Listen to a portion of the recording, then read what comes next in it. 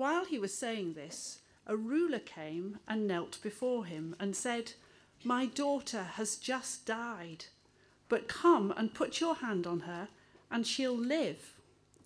Jesus got up and went with him, and so did his disciples. Just then, a woman who'd been subject to bleeding for 12 years came up behind him and touched the edge of his cloak.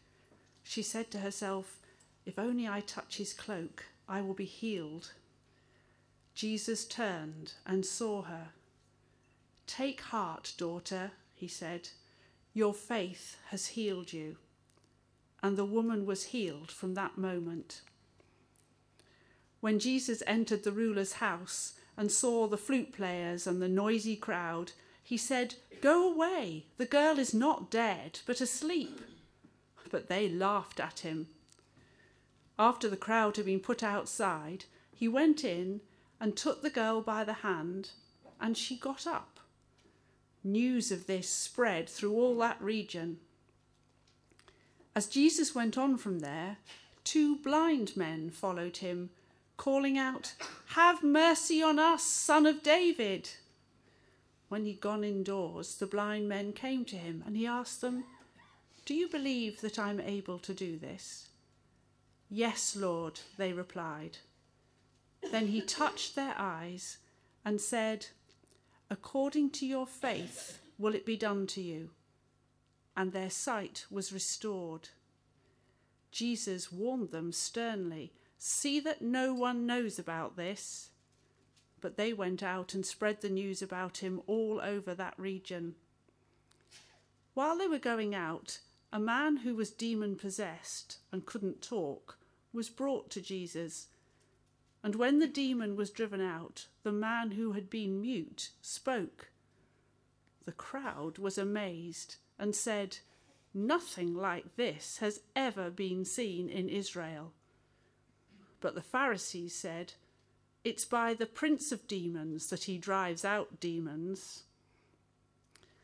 Jesus went through all the towns and villages, teaching in their synagogues, preaching the good news of the kingdom, and healing every disease and sickness.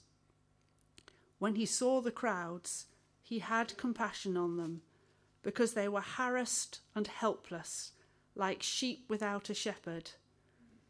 Then he said to his disciples, "The harvest is plentiful, but the workers are few. Ask the Lord of the harvest, therefore, to send out workers into his harvest field." Whatever Matthew had seen or heard or learned about Jesus before his call, once we get to the call itself, from here on we are seeing Matthew actively learning from Jesus as a follower, and he's there with him. And one of the things, so why is it that Matthew decided, under the guidance of the Spirit, as he wrote his gospel, to remember these particular stories? What was it that he learnt in these earliest days of following Jesus? And that's it's around about his own call now. Now, I want to remind us that actually discipleship begins before conversion and call. Now, this has been a radical change in my thinking in recent years, I have to say. See, I was always taught that discipleship began after I got converted. And I have to say to you, I think that's wrong. I think God was at work in my life long before, and everything that was happening, and in the way that people were teaching me about the scriptures, in the way that people were helping me discover about prayer and worship before I was converted, all is part of how I have subsequently grown as a disciple. So that when we are working with people who we pray for and long for to come to Christ, we have to understand that we are helping them grow as disciples, even though they may not yet be aware of it themselves. And that we are in the business of discipling people from the word go. Well, I wonder what Matthew might have learned then from these events which he has now told us about? Well, there are 4 miracles in 3 stories, as it were. And they are all about the new wine of Jesus. I think we are meant to listen and understand these particular stories immediately as expression of the new wine in the new wineskins. This is part and parcel of the new cloth which Jesus is about. And the first story involves 2 people. There's the ruler and his daughter, and then there's the woman who's had a discharge of blood. The woman is unclean and from outside. Can we turn on, please? And on, and on, and on, and on. That's it. Thank you. They're outsiders. She's an unclean woman. A dying child, blind men, a mute demoniac. So just as in the stories before Matthew's conversion and call, Jesus demonstrates being for outsiders, here he does so again. This is Matthew's emphasis.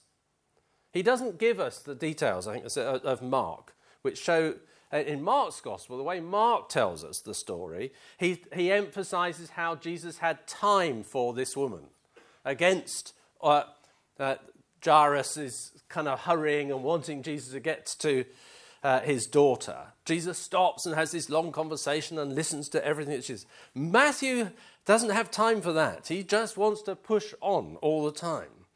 He is concerned with making it clear that he learned from Jesus from the outset that Jesus is for the outsider, the outcast, the excluded, the one society writes off, the one society ignores. And he deals with each one personally. So Matthew learnt from day one that that Jesus is always about those whom others won't have time for. So if we are to follow Jesus and follow Matthew, how are we, where are we making the time for those whom most of society writes off, is disinterested in, doesn't want to know? Of course, that's not entirely the case here, because Jairus was an important, he's not even named in Matthew, but he was a synagogue ruler. He did have an important place, but it's his daughter. And as we know, children did not have the same place in society then as perhaps we offer them now. Jesus was committed to each of these people. But there's another common thread with these, which is that Jesus responds to requests for mercy. He goes with the synagogue leader because he gets asked to do so. He heals the woman because she has reached out to him and touched him. She has reached out and asked, effectively. The blind men make a request. They call out, "Have mercy on us, Son of David." There is an emphasis in these particular stories on mercy. And remember that Jesus had talked about, go and learn what this means. I desire mercy and not sacrifice. Matthew is clearly pursuing this theme of mercy. What God wants from us is mercy, and he continually reaches out in mercy to others. He is the merciful one. But Jesus is responding to requests. He's not forcing himself on these people. They are looking to him. And in all the instances, I think when we read it carefully, Jesus kind of checks back with these people that they are being serious and that they know with whom they are dealing.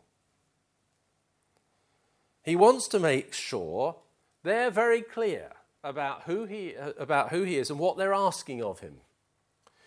It's not detailed, but of course, by doing what each of them does, their lives are utterly turned around. Blind men have lived by begging.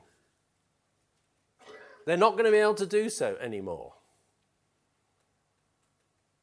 The dumb man probably has done the same. He's not going to be able to do that anymore. The woman's life has been entirely defined by her illness for the last 12 years. Her identity is now going to be defined entirely differently because she's going to be whole because of having met Jesus. And Jesus was wanting them to be very clear that if they deal with him and if they deal with God's mercy, their lives get turned around. Are they ready for that change? So in our discipleship, and as we encourage others into discipleship, I think we have to constantly push, encouraging people to ask Jesus. He's not going to force himself on you. So encourage people to actually get on with the business of asking him. There's a fantastic evangelistic initiative, I'm sure some of you have come across this, simply called Try Praying. Which is simply, it's a very simple thing. It's to say to people, you face issues, you face difficulties, well, try praying and see what happens. You may have no idea who you're praying to, you may have no idea what's going on, but try it and see. And if you get an answer, then you have a difficult question to face, don't you? Is this coincidence? Would it have happened anyway? Or might it be? Might it just be that someone was listening to you and responded to you in mercy? And in the light of that, how are you now going to live? I think I would argue we need to be bolder in encouraging people to simply go to Jesus. You may have no idea who he is. You may have all kinds of confused ideas who he is, what he's done, but try it. Try asking him. Because one thing we can guarantee is that Jesus himself will always come back saying, are you sure? Do you understand that if you engage with me, your life gets turned around and it changes how you'll live the rest of your life?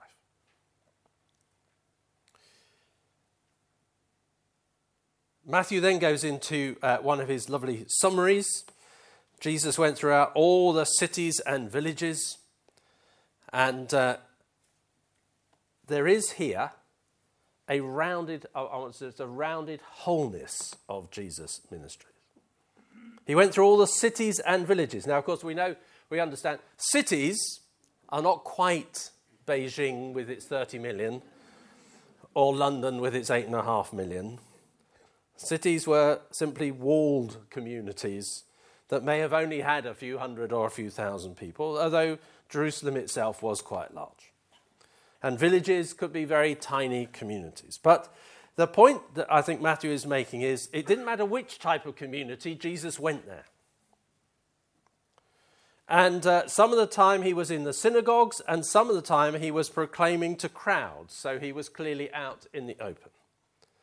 So there's the rounded wholeness of Jesus' ministry of where he ministered. He didn't confine himself to particular types of community. He went to all types of community, and he engaged in ministry both personally and in larger ways.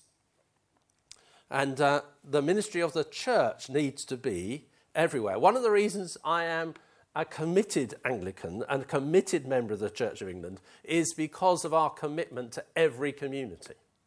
It's very hard to keep up. But that is part and parcel of why I am committed to the way we work. I had a very interesting conversation a few years ago when I was in Walthamstow with my AOG friend Doug Williams, who runs one of the largest AOG churches in the country, Emmanuel Christian Centre, which is also in Walthamstow. And actually, he was the one who helped me see it very differently. That's it, because they have very large numbers and they've continued to grow and very large. He said, "Yeah, but Paul, look at the map. There isn't another one of my church, my type of churches, for about 5 miles around. And in that space, you have got, I can't remember how many it was, but it was a ridiculously large number of buildings." But Doug wasn't being critical. He was saying, add up all that you've got there and some of what you're doing in those places that we cannot do and have no vision for doing.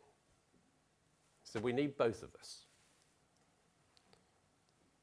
And actually the number, if you totaled it up, we were much bigger than they were.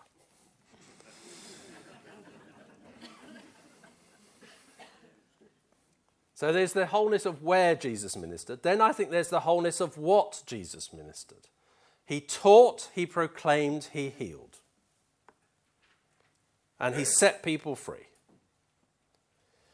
And it's a simple reminder to me, every time I read these kind of words, that the gospel of the kingdom is about the whole of life and is meeting people at every point of need.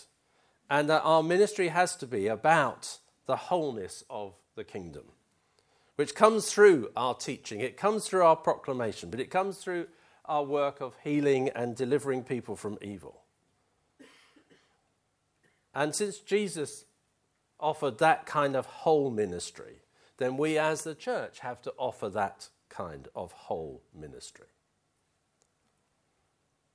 And Matthew highlights that he learnt very early from Jesus, and he never lost it, that it was compassion for the harassed and helpless.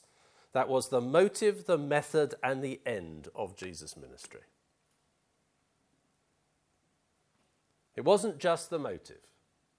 It was the method, and it was the end. He was motivated by compassion because he saw people harassed and helpless like sheep without a shepherd. But then the way he worked was compassionate.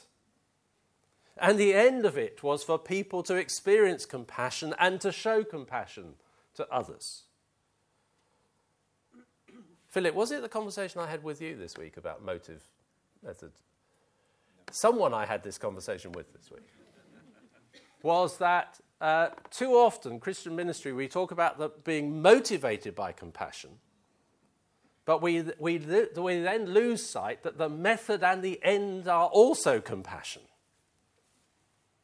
And that one of the dangers in Christian ministry is that we get the motivation right, then we drop into the wrong kind of methods and ends. Whereas compassion must be all the way through. I remember now. It was the conversation before you. It was Matthew from Tear Fund.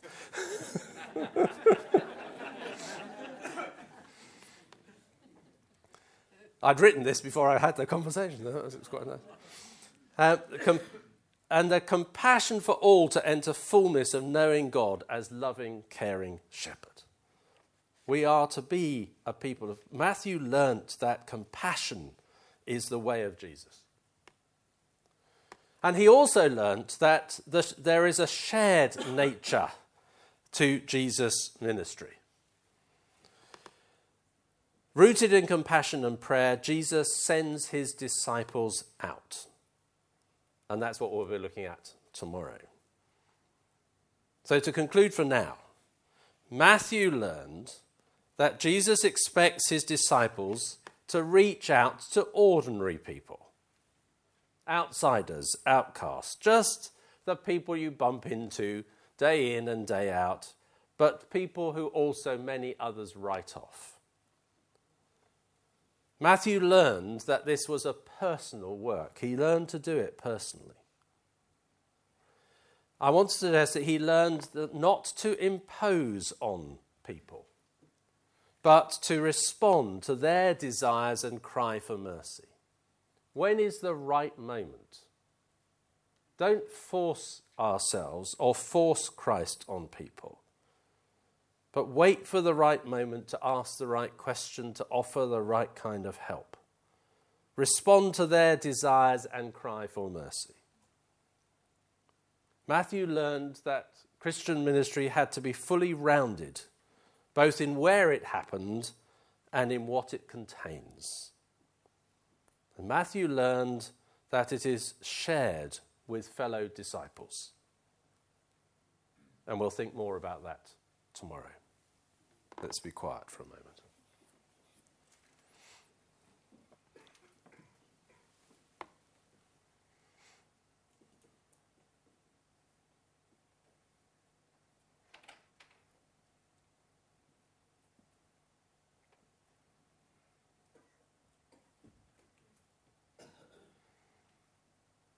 Lord Jesus, thank you for your compassion.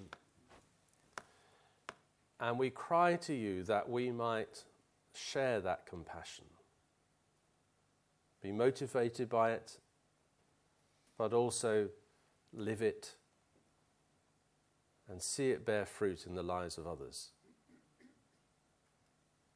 May we be your compassionate missionary people. In Jesus' name we pray. Amen.